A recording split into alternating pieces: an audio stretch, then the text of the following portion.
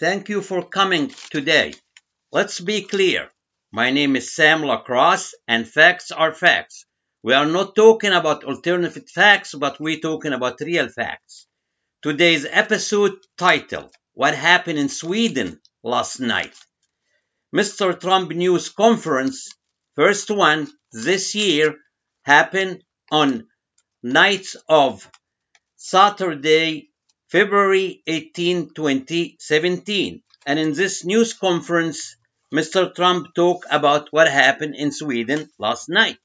We're going to talk about introduction of the episode, explanation, comments, conclusion, and solution. Here is what Mr. Trump said in the news conference.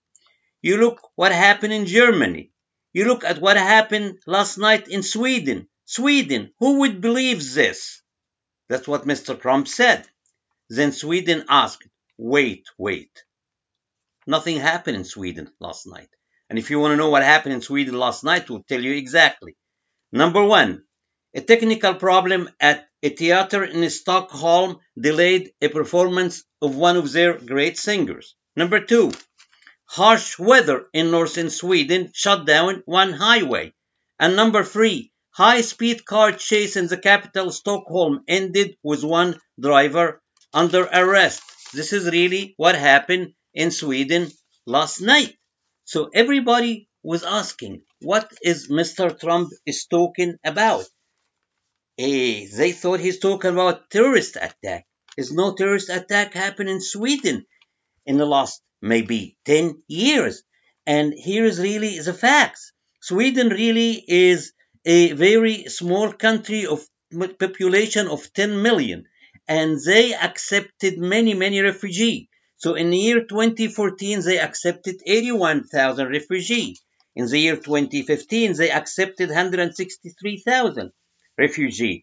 In the year 2016, they accepted 29,000 refugees. And they expect to accept in the year 2017 47,000 refugees. So the total that Sweden will be accepted in the last 4 years is about 300,000 refugees. And again, Sweden is a country of 10 million population. This is about 3% of the population of Sweden. It's like America accept over 10 million refugees in less than 4 years. And this is not happening in America. Now, the ex-prime minister of Sweden was asking, what is this guy talking about?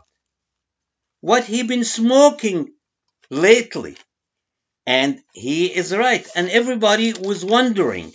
And it was really very simple. Mr. Trump did not know the fact, and we recommended that he can talk to Mr. Prius. We talked to Mr. Bannon, Mrs. Conway, the people who are sitting with him in a table, either a dinner table or a kitchen table, it doesn't matter. And he have to get the facts before he say anything in the television. The other thing, what we really recommend that he put the facts together, he might have to change really the brand. Whatever he's smoking really before may be not the right one. I know he can buy expensive thing to smoke out of the market, whatever it is. He can change the brand. Maybe will make him know what happened in Sweden last night and get the facts straight. And this is our episode for tonight, and you have a good night.